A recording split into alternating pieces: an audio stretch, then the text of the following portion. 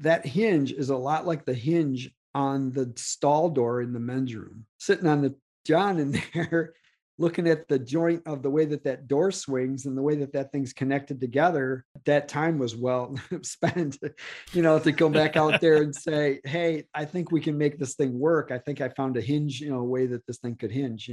Hi, you're listening to the Maker's Quest podcast. I'm Brian Benham. And I'm Greg Porter. And tonight we are joined by WorksbySolo, inventor, innovator, and creator extraordinaire. Wow. Yeah. Bernie, I will let you do a quick plug for your Instagram, YouTube, and any other social media that you have. Okay. Yeah. Hello, everybody. I am WorksbySolo on all social media. And that's also my .com. It's all jammed together. WorksbySolo, all one word. I say I'm an artist, designer, and maker of things. So it covers everything. I think that is an apt description, Bernie. For those who don't know Bernie, I've been following your work, it seems like, for quite some time. I think we probably ran into each other on YouTube before anywhere else. But well, it's when I bought your Twisted Sharpie. Yeah, that's when we got together. When I bought my first Twisted Sharpie from you. There you go. And for those of you who haven't seen it, Bernie has one of the coolest fidget spinners. You pulled that out. Yeah. For those who want something just really cool. And now, of course, the name's escaping me because I'm getting old and I forget things. I've even got your T-shirt with it on there. Hold on. Oh, the Sprocket. It. So that's trademarked. I did get my trademark. It came through. And you've actually been still. So you've been copied. You've been completely ripped off, right? There were some folks offshore, let's say, that were making their copy of the Sprocket and selling it. I'm not sure. Was that on Amazon or it was somewhere? Oh, they still are. Yeah. It is a manufacturer. The company itself is in China. And the manufacturing is done in China. They actually contacted me and they complimented me on how well my YouTube video was, showing them how to make it. So the guy was nice. No, it was really nice. He was very cordial. He even asked me if I had a patent yet for licensing and things like that. And I don't have a patent number. It's patent pending still. And so he was like, well, I guess we can't really do anything right now. So so it was I actually got contacted by those people. And it's all over Amazon and everything. And I get, people, and my patent attorney, he said, just take it as a big compliment. He goes, a lot of people have inventions and patents and things like that, and they don't get ripped off. So you must have had it. You must have a good thing. So along those lines, I know I get asked all the time about patents for the little inventions that I've come up with. And my standard response is, we all hear the word patent when we're, young. Hey, it's a patented this or that. You hear it on TV. The process is expensive. It's fairly long. And at the end of the day, the question is, will it really protect your intellectual property once you have it? Because you have to defend it. You have to pay a lawyer to defend it if somebody rips it off. So there's a fairly large dollar amount that you would have to go after before it even makes sense. So my question is, number one, how many patents have you applied for in your life? And then how many have you gotten? One and one. Since I was a little kid, I live in Michigan, and there's a wonderful museum. You may have heard of it in Dearborn, Michigan. That's the Henry Ford Museum. Henry Ford in his life was just, he wasn't an inventor, but he collected inventions, and he's got some very important historical inventions that he purchased and put in that museum for everybody to enjoy there. And as a kid, we would take field trips, in school. And I just thought back, I just wanted to be an inventor at some point and have a patent, So I had this idea for that fidget toy, and it really hit a lot of, people really liked it and everything. And I thought, I researched it, and I thought this could be something that could be my on my bucket list, to have that patent. So, but that. Yeah, and what you were saying about the protections, there's a lot of things that assumptions that people make about those that I did discover the truth about all of that. That there are no patent police. There's nobody out there that's going to watch for that stuff for you. And as far as the costs go, the situation that I'm in right now is that my attorney, nice guy, he is looking out for me, and he said, like with the Amazon resellers, that we could go out there and just have them. They're resellers. They're buying the wholesale. Right. So they're not actually the manufacturer reselling it. And we could stop them. You could just write a letter and say, you need to stop this, cease and desist, type of a thing, and just do that to every one of them. But every one of those letters that he writes is going to be several $100s, $500 to $800 per letter. And I don't get any return on that. There's nothing I get back. There's no damages. There's nothing. It just stops them. So he just said it's like playing whack-a-mole, a really expensive game, and that's all it would do. And so it's kind of how it is. And then as far as the manufacturer goes, it's overseas. It's not an American manufacturer that's having it manufactured overseas. The company themselves is overseas, and we would have to actually sue them in China. And the thing is because I'm not mass producing it yet, I can't even prove that I would have damages, a dollar amount of damages or anything, because I'm just making them myself. So that's basically in a nutshell. Yeah. I just getting the patent so I can say I've got a patent finally and check it off my bucket list. I'm chasing one in the exact same way. It's really just to have it. And I've always had a theory that if you can get to market before anyone else, especially on something like the sprocket, this isn't maybe going to be sold by the millions. It's going to be sold probably by the hundreds, because people like you, they like Bernie, they like the work that you do, and they want some part of what you're doing. So if you can beat them to market and make your customers happy, let everybody else do whatever it is that they're going to do, because you can't control it. And that is how you do it. And I tell you what, you said about my customers, my followers, and that's one of the really things that makes me feel really good about the fact that I do have people that follow me on my merit, like on the things that I do, and they really love what I do.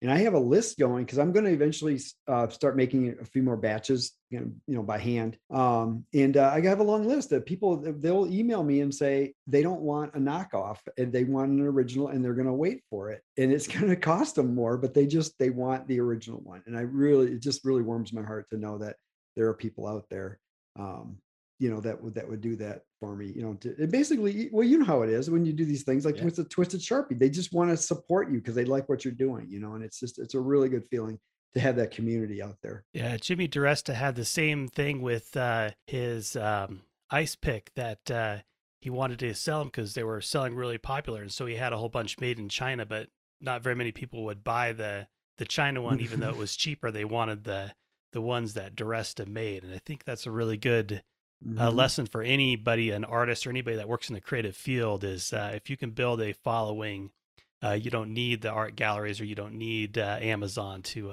make a good living. Yeah, well, it's almost like I was just having this talk with my younger brother the other day. He's quite an inventor himself, and what it reminds me of is being able to have our own, I say ours, anybody that's on social media and has a really good following, is kind of like having your own personal Kickstarter, because you already have the customers there that really like what you do, and they are waiting for the next thing that you're going to make.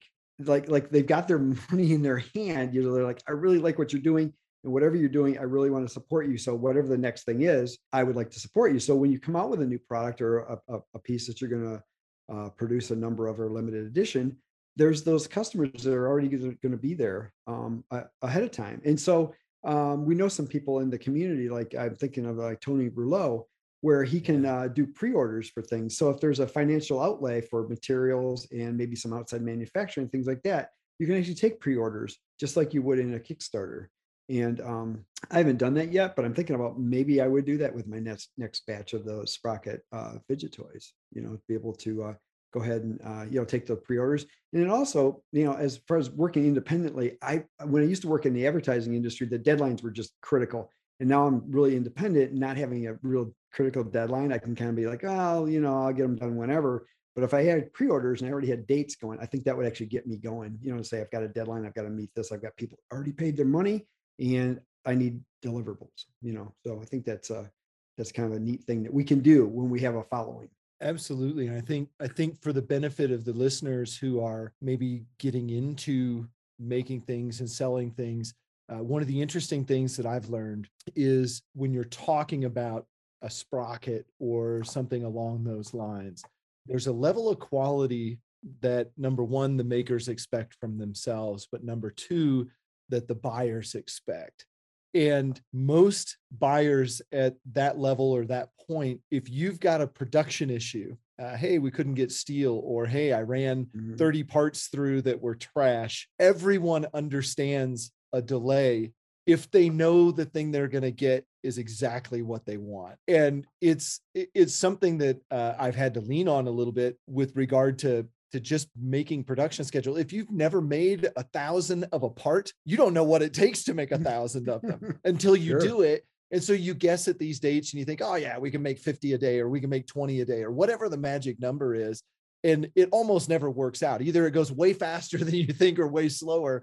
But I've found that if people know that they're getting, number one, something that your hands are on, that's part of you. I think that's a very important piece. As artists, we're passing those things along. But number two, they know it's going to be worth the wait.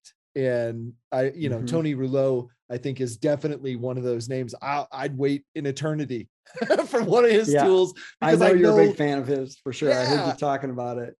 I know when I get it in my hands, it's going to be exactly what I thought it was going to be, or probably to a lot of extent more than what I thought it would be. Yeah, I think people that support artists are minded in such a way that the support of the artist is more important than the thing. I've had clients order things from me before that I had to tell them up front, like, I'm not really sure if I can do that, but I'm willing to try. And I says, yeah, I'll probably be able to get it done in 4 weeks or whatever. And 8 weeks later, I'm still trying to figure it out. And I have to make that phone call. Hey, I haven't figured it out yet. And there was this one copper patina I had to do for a client that she really wanted.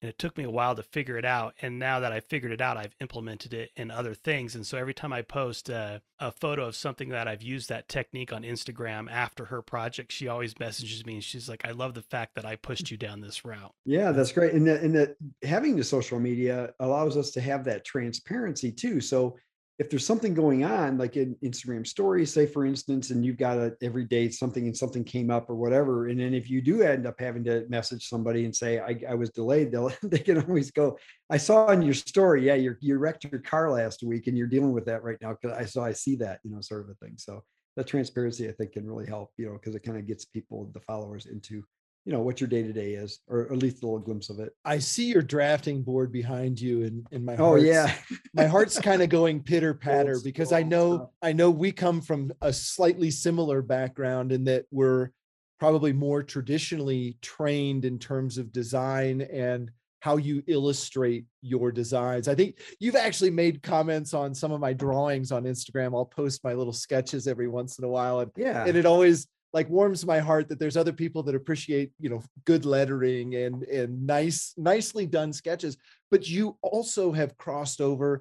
I've seen some of your Rhino work, and I know you use a host of other softwares. Most people who are working on that digital side, but you have this really great way of melding, I'll say, the computer design, CNC techniques, but then also hand techniques and old world machining. And I just want you to talk a little bit about, number one, your background, what that looked like for those who may not know, but then how did you start incorporating some of the technology into what you're doing? Okay. Well, like I Long told you question guys in the pre-show that I'm just about to turn 60 years old. So living a long time and doing a lot of things, everybody, I would say most people would gain wisdom, gain skills and things like that. So for people that are younger, they're still in the path of gaining all these skills. So I want people to know, that it does take time. A lot of the stuff does, but ever since I was when I was a kid, I was the artist kid in the school. Like the teachers would always have me doing the poster boards and things like that, because it was like, oh, I'm the one that got to use the stapler. I remember that from grade school. Like I could be the one stapling stuff up on the bulletin boards, and cutting out the construction paper letters and stuff like that, because I was just the teachers. I guess they knew I enjoyed it. And I was fortunate enough that my parents were pretty much just open to whatever I was doing. I don't remember them pushing me in any particular direction, and they weren't overly concerned about my grades and things, because academically my grades weren't that great. I almost flunked out of high school. Luckily, I was able to get into some of the shop classes, and we actually had a little printing press at our high school. It wasn't like an antique one like Jimmy has, but it was an electric printing press. So I actually learned some graphics there. We had photography class in high school, and I was also on the yearbook staff. if I could probably list something that was probably really significant to where I actually got into what I decided to do for my first step in my career, was the fact that I had a photography teacher that was really good and knew that I really liked it. I wasn't just in there to try and get the grade because I was failing other things. So he really, he knew that that was it. So he let me do some extra photo projects. But tying it in with being on the yearbook staff was that I was taking pictures for the yearbook, which was it was like for advertising. Like there were the sponsors, the people that would donate money, to the school to support the cost it took to print the yearbook. So they take ads out. And so I was actually going out and photographing like the local pizza place, or the dry cleaners or whatever, and doing all that. And then turning those pictures in. They were deadlines. They were for ads. And so I started doing creative work like that. That was actually commercial creative work. It was creative work that I actually had an assignment for, and there was a brief that was like, this is what you got to go do. And you need to get this done. And it's got to be. So when I started doing art in photography, I did the graphic for the cover of the yearbook. And it was a graphic. It was a piece of art that got, printed onto the cover.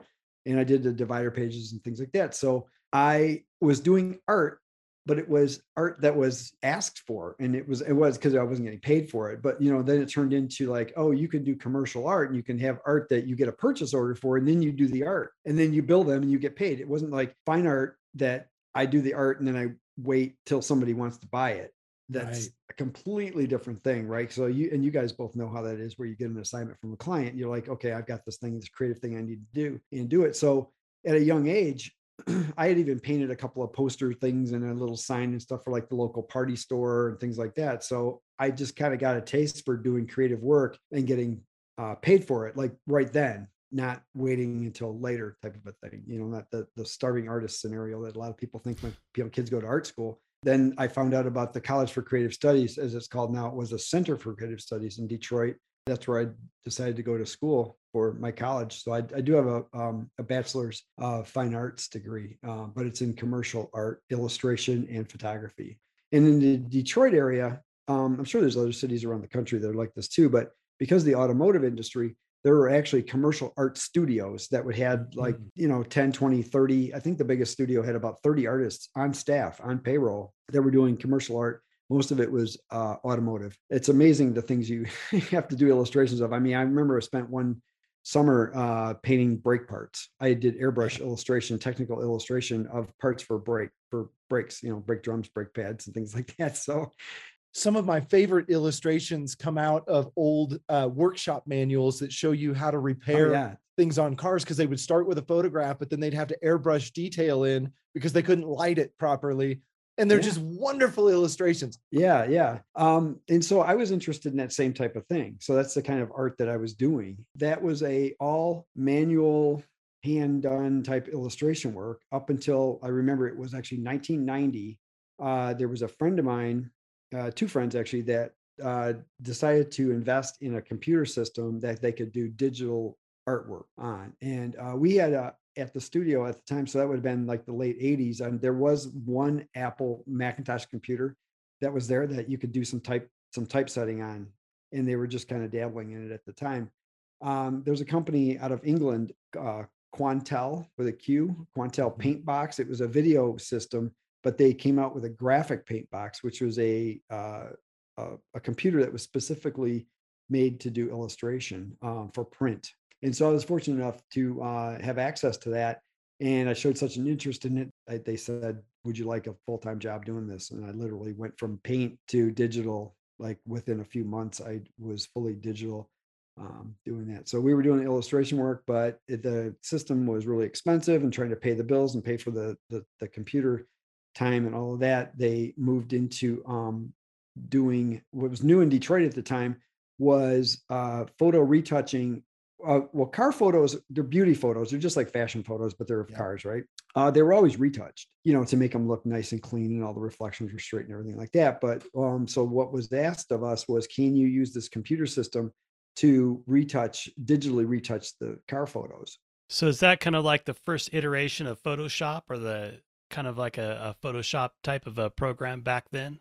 Yeah, it didn't do anywhere near what Photoshop Shop does today, does, but but it that was was an kind of the first. industrial system. I actually have a poster still of some flyers from Photoshop 1.0, like when it came out, like that was a thing right about that time, because that would have been right around, like I said, right around 1990, 89, Yeah. 90. I think that would have been Photoshop 1.0, like when Yeah. that. So it was really great that I had the chance of going from, hand drawn art to digital, be able to see that transition, to go across and do that. So I did that for, worked there for about a little between 4 and 5 years at the time, but also, so that would have been 90. I started there in 93. I incorporated my company because I wanted to design lamps. So I was really into that, and also mid-century modern. I really Yeah. like mid-century stuff. So I started designing lamps, and it was recommended that I incorporate, so for liability of making electrical type things. And they were art lamps, so I wasn't doing any production. The big message is, especially for, I always talk about the young people, but it's older people too that are getting into some of these making hobbies, is that any life experience that you have is actually valuable when you're making things. Oh yeah. I mean, it's a little bit of a tangent story. There was a conversation I had. I was a mentor with the first robotics team when my son was in high school. I was helping with the design. That's kind of what I was doing. I'm not an engineer. I wasn't able to figure out any of the electronics or the programming or anything like that, but it was about the actual hands-on building the thing, and figuring out, which size bolts to put in, hook it all together and stuff like that. And one day we were working on, I forget what part it was. It was a manipulator on the front of the robot. There was some sort of a hinging system that had to lift a big piece of the front of the robot up and down, because it had to shoot a rubber ball or something like that. The kids were like, I wanted to do this thing. And so the adults would come in and say, okay, let's see how we can make it do what the students want this thing to do, and then work through it with them. So I told him, I said, well, that hinge is a lot like the hinge on the stall door in the men's room. Yeah.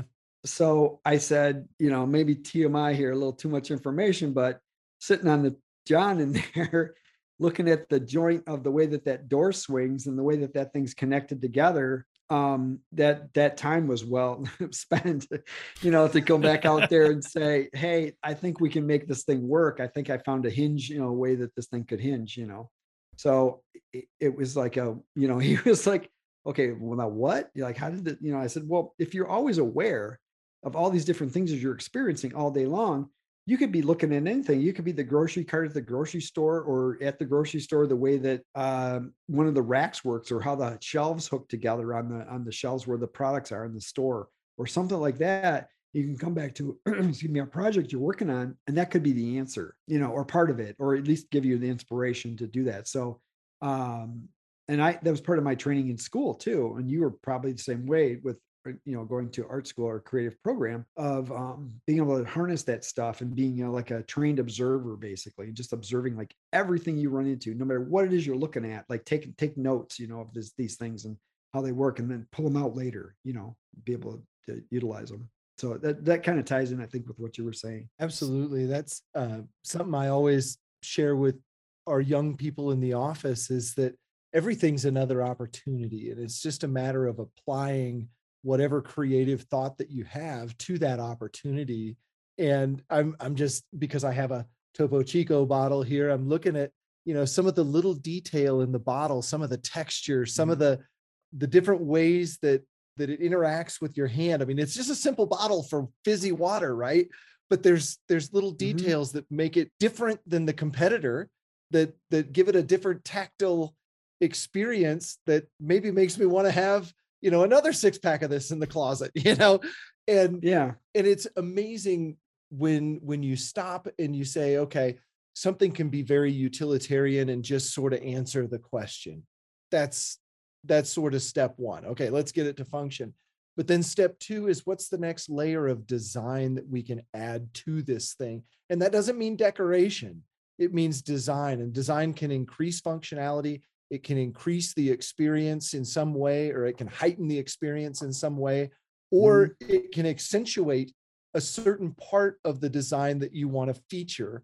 And that's the next level, right? That's when you get beyond the simple lever to move a rock, and you get into something that forms to your hand and somehow moves the rock in a better way. Oh yeah. Yeah. There's, and I think, and as time goes on and I get older, I'm realizing that those things are really, for me, those are the things that make me enjoy life every day. Like I don't think I've said I'm bored since I was a kid, because how can I be bored when there's all this around me, all these things to observe and all these things, picking some stuff up. Now I was back, if anybody, the listeners haven't listened to any of your back podcasts, I would suggest that they go back and listen to them, because there's some very interesting subjects you guys have covered. And one that I'd recently listened to, which was maybe, I don't know, 4 episodes ago or something, you were discussing some of the architectural things and talking about just experiencing stuff, just in our designing our own house. There's just so many things that were just so obvious. Like, and you may have talked about this exact subject at some point during your architectural experience, but when people go to a restaurant and you're standing there waiting to be seated and they say, would you like a table or a booth? Right? You know what most people choose. Right. The booth. They want to sit in a booth, right? And so we went over that when we were working with this architect couple, residential architects, when we did our house. And we realized, and they were talking about the historic, like just people in general, they like to feel kind of protected a bit, like in like not living in a cave necessarily, but I mean, you want to kind of feel cozy, right? The word cozy, like, and so these big open spaces like gymnasiums and these big open spaces, people feel vulnerable. It's not really comfortable, and they might not be able to tap into why they don't feel comfortable. And maybe even the colors are cool colors in big open spaces and cool colors. It's like, I'm in the, Arctic. It's like, because it's like not comfortable, right? But if it's a warm, even the colors are warm, and it's a cozy space, and maybe the textures are a bit softer and things like that, people feel more comfortable. And so we discussed all this stuff when we were working on our house. And so we ended up in our dining room in our house is a banquette that's probably, how big is it? It's like 15, it's a booth basically that can probably hold about 8 people. And it's our gathering spot in our house, because that's our, hey, where do you want to sit? I want a booth. Well, this banquette is just this real comfortable place. In fact, over that dining table, we actually lowered the ceiling. That ceiling has about a 7-foot ceiling, just in that area. And also helps us separate from the kitchen area, because the ceiling heights are different. So when you walk in that space, and it's a wood ceiling, it goes from a white, like an off-white ceiling in the kitchen area, to this warm wood ceiling that's lower in the dining area. And it feels like you're in this little cozy space. And I would have never, if I wasn't educated by those architects, I may not have ever defined that. I probably knew it, but I didn't define it. But once it's defined, I use it all the time. I use a lot of these things I learned from those architects, and in the way that you walk into a space and the way that that space feels, even if you're putting machines in your garage, in your shop, and how you get through it and all those things. Like, it's like, I don't know, maybe I want it here, maybe I want it there. Well, you can actually break it down. I'm not telling you anything new because you're an architect, but you can break it down and you can say, well, okay, here's a way to figure this out. There's actually a method to some of this stuff, of how you get through the space, or what draws you into a space, and what makes you want to go to that other side of the room. Where if there's a little corner, a little half wall or something, it makes you kind of want to go around that half wall just to see what's on the other side of it. It's kind of like you kind of want to explore this because you can see a little bit of something, versus if it's just a dead end. Well, why do I need to go there? Type of a thing. So, so visual cues to kind of lead you around and dictate what this room is supposed to be for, or to lead you on to the next thing. And it can apply to other things too. It doesn't just have to be physical spaces. I mean, it could be designing a product or something like that, and you're giving it a little bit of interest so that it looks a little bit more interesting than maybe it actually is. That's not just functional, but not being over designed either. Not designed for design's sake, but that it actually there's a reason for it. And so, well, Bernie, I'll interject. There's a couple things that always come to mind, and it's whether it's architecture or any other kind of design, whether it's illustration, and I share a similar background in that I started my career as an illustrator. And for the first 4 or 5 years of my career, I just did architectural illustration. And it's exactly like illustrating automobiles. It's just buildings instead of automobiles. Cool. I didn't know that about you. I didn't ever heard you say that before. Yeah. And of course, I came out of school in 97. So if you can imagine, 3D was just happening on a PC level while I was at school. And so I learned all of the traditional techniques, airbrushing and watercoloring and pen and ink and yada, yada, yada. And then all of a sudden there's 3D Studio and some of these other programs that, you know, literally a handful of people on the planet knew how to use when I started using them. And fascinating stuff. But the thing that I would share, again, if it's architecture, if it's car design, if it's product design or anything else, Gestalt principles, I think there's 7 Gestalt principles, you know, motion and point and line and some of these other things, balance. When you look at those, they apply to everything, and they apply to architecture as well. But you know, you look at graphic design and they apply one way, you know, it's a piece of paper or it's an object that's printed on. And then you go into a 3-dimensional space, those same, you know, rhythm and tempo and all of those things apply. It's a matter of how are you drawing your eye across the space? And maybe it's not your eye, maybe it's a human body to experience thing. And now you're not just playing in 2 dimensions, you're playing in that 3rd dimension, and you have light and you have all these other things that it play along. But those Gestalt principles are the same, whether it's on paper or whether it's in a 3-dimensional space. They just become much more complex in terms of how you assign them or how you play with them. And the other thing that I always like to share is that when we experience space, it's like a movie in some ways, but it's extraordinarily nonlinear. And, you know, it's a piece of music, but it can be played in any order that you want it to be played. And sometimes it's not played completely. Sometimes it's only partially played. And when you start thinking of designs that way, and I'll go back to some of the things that I've seen you build and design and make, for those of you who haven't followed Bernie for forever like I have, you made this really interesting concrete lamp at one point in time. And I don't remember what you called it or what the name is, so somebody could look it up, but you could probably share that. But you look at the initial design, and I'm doing this all from memory. It's been a long time since I've seen that lamp, but it's a while ago. I seem to recall that there were rustication joints, or that's what architects would call them, but joints it wasn't just smooth concrete. There was detail in the concrete. So even within the individual piece, there was more to experience from a visual, from a textural perspective. And I think when you talk about 3-dimensional things and complex design, that was a very small package that was extraordinarily complex through what it looks like, feels like, but then how it was actually assembled was a whole other set of problems. Oh yeah. Yeah. The initial idea, and if anybody goes and looks at that, I hope you go and check it out. That I was the idea of having a CNC router machine. I wanted to, right from the get-go, I wanted to just explore what I could do with it. And so as I started researching and watching what other people were doing with it, I started to see this pattern of like what things look like coming off of a CNC router. So when it came up, that was a contest actually for Quikrete. That's right. Yeah. And I wanted to make, I told you I started out as a lamp design company, actually doing lighting design. And so I thought here's a lighting contest, and I can actually, you know, do something with it.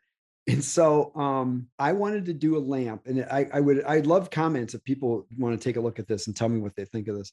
That my personal challenge, it wasn't the challenge of the contest, but my personal challenge was to make a lamp that was 100% made on a CNC router that didn't look like any of it was made on a CNC router. For one thing, it's concrete.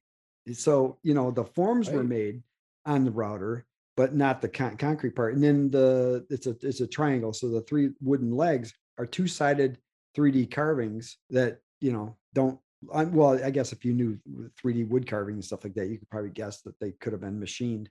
That, and then even the little sticks that are around the top of the shade, which was really a wasteful type of a thing that I cut, how much wood that I used to make these little sticks with these grooves in them. But my challenge was to make them on the CNC router. So it's all in the video. The pieces of paper that are the lampshade, those are rectangles of paper. I did cut those with an X-Acto knife. So those weren't cut on the router, but the rest of it was. I'm curious, like, how did you start out? You like, all right, I want to design a lamp. I want it to be a CNC router. Like, what was your process to move through your iterations of design? Like, how many iterations did you do? I watched that this morning, and the thing Oh, fits together like a puzzle. There's the Yeah. base of concrete, then there's a wood band, and then there's another base of concrete on top, or a hat of concrete, I guess, not a base. And then these sculpted legs hold up the whole mass of concrete, and then those sculpted legs go up to hold up the light. And I didn't see on the video how you got the wire from the bottom to the top, so there was a lot of planning involved in this thing to create it. So I'm trying to, or I guess I'm trying to ask, like, what was your process to design this thing? Like, what was your first step after you decided you wanted it to be a CNC based project? yeah. So okay, yeah, I can give you some input on that. The challenge was to use one bag of Quikrete just to make whatever out of one bag of Quikrete. So it couldn't be any more concrete than that. And jumping back just 1 second to address what Greg had said, I was fascinated with the fact that Quikrete concrete, what it is, the reason it's Quikrete is because it already has gravel in the mixture. So it's the cement with the gravel and sand, some fines in there that make Quikrete. So you don't have to mix anything else. You just add water to it. So the texture you're talking about is the fact that I was so fascinated with the fact that some of those little stones in there are little like river washed stone. It's not crushed stone. It's actually real. I don't know what you call it. It's well, if you're in a river and you pick up that Yeah. that gravel, and they're all rounded off little stones, a little different colors and things like that. So before the concrete fully cured, when it got just firm enough that I could take it out of the molds, I took a scrub brush and I scrubbed it really hard so that it scrubbed off that outer concrete, and it just left those stones on there. So that texture that you see that's how I got that. And the reason I got it because I wanted to see those stones. I didn't want those stones to just be hidden in there. I wanted to show. So that just as a side note, that's why the surface is there. So I had to use the concrete. I had the legs. In fact, I think in the video, if you go back and check it, I think there's a little blurb in there, a couple of sentences I put in where I was explaining that those legs, I had cutoffs from the cedar deck on the back of my house. And those legs, the parameters that I gave myself was the fact that I had to cut each of those legs out of a piece of 2x6 cedar. So literally, I adjusted those curves and everything in those legs so that I could cut them out of a 2x6. So that gave me my parameter, how that had to be cut like that, and the width also, because it had to be less than an inch and a half thick. Triangles, if you use a camera tripod, that three-legged things always stand up. And so it was like I wasn't going to have any wobbles in it because only has three legs. So that kind of worked out that way. And triangles, I think triangles are one of the magical things of the universe, along with circles. Humans didn't invent geometry like that. Those things exist without people, circles and triangles and things like that. So I've always been fascinated with that. So that's why I kind of came up with a three-legged, the triangular shape. And then also because I've studied mid-century modern for so long that I wanted it to be is a need, I guess, in my head that it had to be a mid-century type of a look, but more like a neo. Is that a thing, Greg? Can we say that? Yeah, Neo absolutely. mid-century. What the hell is that? I was going to say there's a little oh, I'm trying to think of the right word. I'll let you continue talking, and then I'll come up with it, I'm sure. Okay. Well, the all the colors on it too, I really like, especially for home furnishings. I really like warm colors. I just think they're more inviting. They're more like want to touch them. And a lot of colors in nature are warm colors. Even the things you'd consider to be neutral, like any of the tree barks and things like that. If you really were to compare them, they tend to be on the warm scale of colors. Things that you want to touch. Like things that are like ice cold and stuff. You normally wouldn't want to go and hug it. But if it's warm, it tends to be anyway. So that's why the colors that way. Even the shade, the paper on the shades are a cream color. And also whatever the materials were, like I said, along with the concrete, I wanted the concrete to show what it was. I wanted to see what it is. In fact, there's not even a clear coat on that concrete. It's just scrubbed and washed, and that's the reason that the surface is like it is. And then the wood, well, you guys do woodworking, I wouldn't paint over wood. So it's like, so that's a natural finish, on that cedar. And cedar, by the way, if you guys have ever used cedar for different things, it's not friendly to my experience with cedar. It's really bad. It leaves splinters, and it's what I had. And I like it now that I did it. I'm glad that I love the way it turned out. But if I were to start all over again, I really would not use cedar. I would use something else, that was a little bit easier to work with, especially when you're doing those curves and things like that. It would never sand out. I kept sanding it, sanding it, sanding it. And basically every time I rub my hand over it, I get a splinter. It's like I'm sanding the crap out of this thing, and it just keeps giving me splinters. So like I said, I'm not a woodworker. At all. So I guess, I don't know, Brian, does that help give you Yes.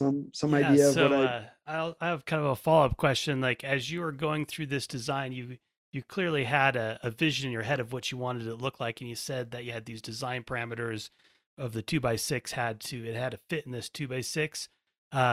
Oftentimes I'll have a vision what I want something to look like, but things constraints, design constraints or material constraints force me out of my vision. Did the lamp turn out to be your original vision, or did those constraints force you down a different path? No, it all worked out. I don't know. Maybe it goes back to my history. I was telling you guys about the fact that I've most of my art through my life has been for other people. And so as far as me being satisfied, it was kind of like, well, you guys know that when you work for a client, right? You have your satisfaction, but you also have your client satisfaction. So a lot of times if the client's satisfied, yeah, I guess I'm satisfied too. So I guess if it worked out and it was okay, and it was successful, it may not have been my original vision, but if it was successful on enough levels, I think that I just have that acceptance of the fact that that's what it is. And I think that I had a mentor, just came to me, when I was real young, when I just got out of school. Like probably a lot of kids in their early 20s. I just want to know, like, how much money can I make at this? How much money can I make at this job? Right? Is this gonna? Yeah. And he told me, I mean, he sat me down a couple of times, and it wasn't just casually. It was like, okay, listen, if you get good at something and you're passionate about it, and you tell people about it, that you do these things, you won't have to ever ask for a raise. Like, the money will just come. People will find you, and you won't have to worry about it. So just focus on your skills, and the end result will be what it is going to be. And another thing, what he would say, and I remember so clearly him coming to me and saying, well, maybe it just doesn't want to be that way. Maybe you're trying to make it something it doesn't want to be. And I went, what are you saying? And he would say, well, maybe it wants to be this way. And he would sit down and he would sketch something out, and he'd say, well, maybe it wants to be this way, or maybe, and he started talking about it like it was this first, I don't know if you call that first person or whatever, like that thing, whatever it was I was doing, I was trying to force it to be something it didn't want to be. And it took me, I don't know, it was maybe a few months of him talking to me like that finally I started to pick up that language, and saying it to myself when I would be struggling with something, and just thinking, maybe this just doesn't want to be this way, like. And it could sound a little bit strange, but to me now it's very natural to talk like that I'm trying to make something that doesn't want to be that way. And this gets really deep and philosophical, but a lot of times I think that as artists, we're it's hard to explain it, but it's something that like wants to exist, and we're like the conduit to make it into what it wants to be. Like not taking credit for it. Like we're just the facilitator, like to make this thing into something, right? And so if you ask the questions, like I said, this is getting really deep, but you're asking questions to the universe or whatever it is. And we could be talking to Andy Berkey right now. And say, what does this thing really want to be, and what should it be? And kind of like, asking those questions to the whatever it is, this intelligence, that's this creativity, this I think, who was it? It was Einstein, I think it was, that actually had said that genius isn't a person. Genius is a thing that we tap into, kind of like creativity. that it's a thing. Like there, people would call, I think it was Einstein calling him a genius, and he was correct in saying, well, it's genius that, I'm tapping into genius. It's a thing that's available to everybody. That's not me, that I'm just the one that it's talking to, so that I can come up with these things. Cause he would say that a lot of the discoveries that he made, he discovered these things while he was playing his violin in his kitchen. It wasn't like he was on a chalkboard doing math. It's like a lot of people will say, and you guys may agree with this, that you can be in the shower or wake up in the morning with an answer to something. And, so if you wake up in the morning with the answer to something you've been thinking, a solution to a problem, like, did you solve it? Or did that just kind of like get delivered like a piece of mail, like in your mailbox? Like, yeah, I've been working on this for a while. Here you go, buddy. It's like, and so you guys know, right? I see Greg's going like, I didn't think of that. And I was like, yeah. Your mind is always working in the background, even when you're sleeping. And if you go to bed thinking about something, a problem you're having in the morning, oftentimes your mind will have worked it out. And I've had similar situations where you're talking about, does this thing really want to be? I'll have a vision of what I want to build. I'll go to the lumber yard, but I can't find the board that has the right grain to match my vision. But I'll often find something else while I'm there that'll spark a new idea that I'll use to create something new with. So there's always that little give and take, or little pull between what it wants to be and what you want it to be. And you have to be able to allow yourself to give into other people's ideas, or the board's other ideas, the wood's idea of what it wants to be. Mm-hmm. I think a really poetic way that I've heard some of this phrased is I heard somebody talking about Stevie Ray Vaughan, famous guitar player, blues guitar player. At the time, easily at the top of his game, there was nobody like him. And, you can argue he fed off the people before him. Absolutely, he did. But you can look up performances that Stevie had, and there were good nights and there were okay nights, and then there were these phenomenal performances. And somebody described it one time is that Stevie Ray Vaughan was an open channel, and you could see it in his performance. He'd come out and he's going through the motions, it's a little bit stiff, this is the first song, and then all of a sudden the eyes would close, the head would tip back, and something completely different would come out. And it was the switch, you're in the flow, or however you want to say it. But the way that it was described is that he was an open channel. It was basically, I'm receiving whatever the universe has given me, and it's going to come out of my fingers somehow. And I'm the conduit for that to happen. And it was I've always thought of that as a pretty poetic way, but you're 100% right, Bernie, in that we spend all this time studying things and looking at things and cataloging and filling up sketchbooks and all of this stuff. And at the end of the day, when push comes to shove and you're operating the table saw or the router or programming, modeling something in the computer, there's a switch. You go unconscious and things just happen. And it's almost like you're watching it happen from above in a weird sort of way. And 2 hours later, you look and you've got this stack of things that's exactly what you intended them to be at that point in time. And it's like, this is amazing. How did this just happen? Am I that good of a woodworker or a welder or a machinist or a modeler or an airbrush artist or whatever it is? I mean, I used to paint watercolors, and literally, if you videotape yourself painting a watercolor and watch it back, you sit and go, how did that happen? Like, that wasn't me that made that happen, because it's such a bizarre skill to be able to control colored water around a page that wants to absorb some of it, bloom some of it, and let others run down the page. And anyway, I say all that. I would add one other thing that I've used as a technique for a very long time. I read a book, gosh, it would have been maybe like 1999. And it was a little bit of like 80s pop psychology weirdness, right? And it talked about putting things out in the universe and getting things back, just like you described, like the postman dropped it off. And it basically was one of those books that said, if there's something you want, all you have to do is say it out loud and the universe will help make it happen, right? But in reality, what happens is you're putting that thought into your brain, and all of a sudden, when you see opportunities, you realize that's an opportunity to make this thought come to fruition. And I use that all the time when I have a very difficult problem I'm trying to solve. Sometimes it's building related or client related, or sometimes it's product related. I throw it out there because I know, just like Brian said, my subconscious mind is going to just sit and churn on this thing, whether I'm thinking about it or not. Once I put it out there, and 2 or 3 days later, you open that proverbial mailbox and it's like, here's the answer. and it's pretty amazing when you adapt that as a skill and a problem solving technique, that you don't have to sit and burn through 15 pencils. Sometimes you just need to let it simmer on the back burner for a couple days and it'll come to you. Yeah, I think it goes the what I described about that the bathroom stall. You can actually run it the other way around too. That you can say you can actually go take a walk, and a lot of creatives will do that. They'll go take a walk somewhere, and they'll go to the store. They'll go do something. And I know for me, when I do that, I'm not doing it just mindlessly. I'm going out there because I put that question out there, like you said, out to the universe.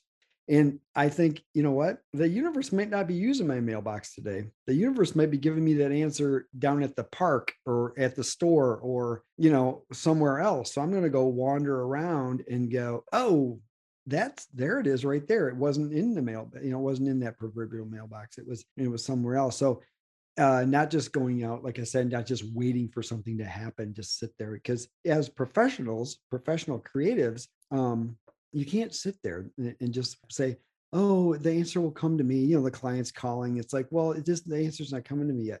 So that's why I had used the term harnessing earlier, harnessing the creativity, like making it work, like going to work, like you do. Brian, I'm not sure, what do you have your day job that you? I work for myself. I build custom furniture, pieces of art, you do that kind of stuff. Yeah. Okay, good. So we're all in the same camp there, where when you show up at, say, I'm going to go to work now, Greg, you go to an office away from your house, right? Yes, I do. Yeah. Okay. So we go to work wherever we're going, whether we're going to the other room or we're going to an office or whatever. And you basically got to go there. You got a client, you got to turn on that creativity. You can't just go, well, today I don't feel like it. Well, no, it doesn't work like that.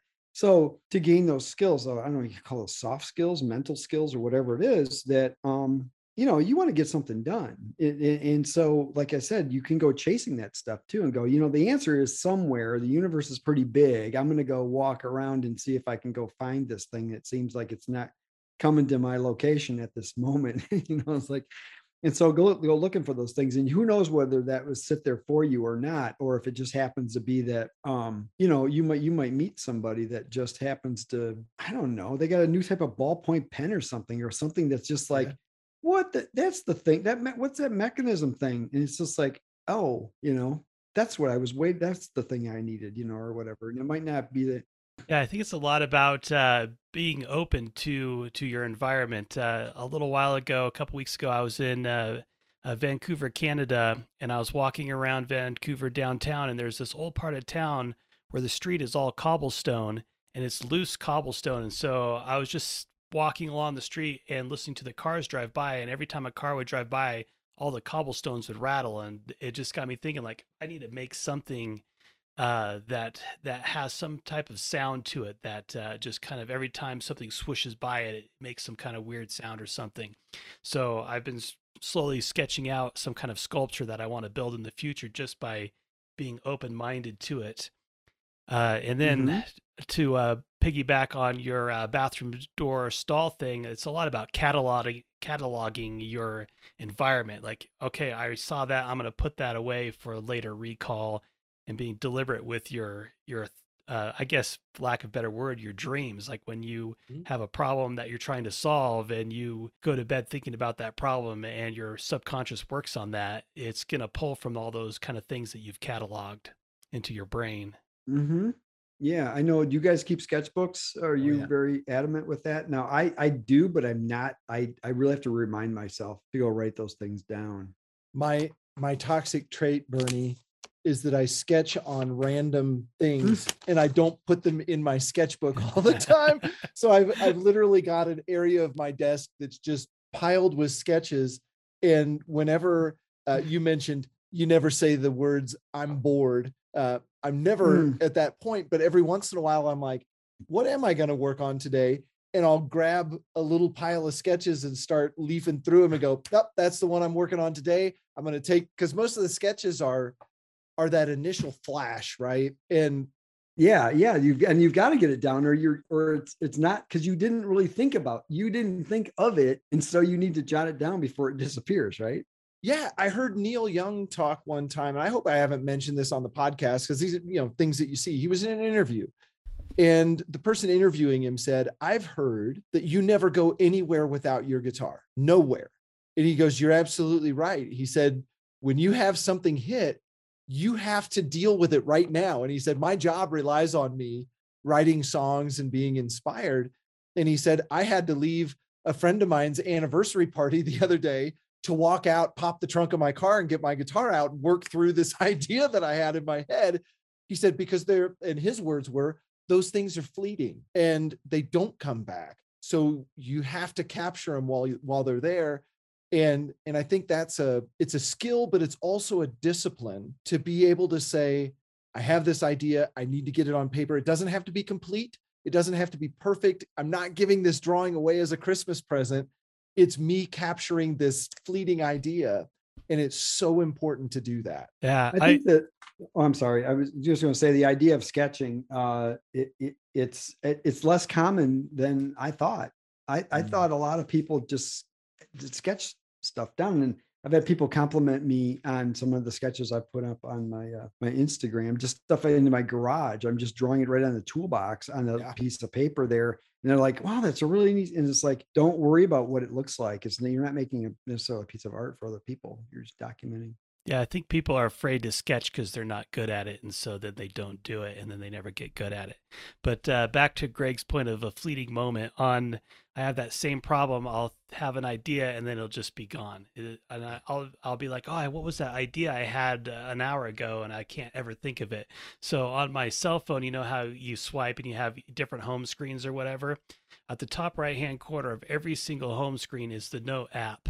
So that way, no matter what home screen I am, if I think of an idea, I can hit the Note app and write it down. My dad, my brother, and me are insomniacs. And I say that in a real sort of way.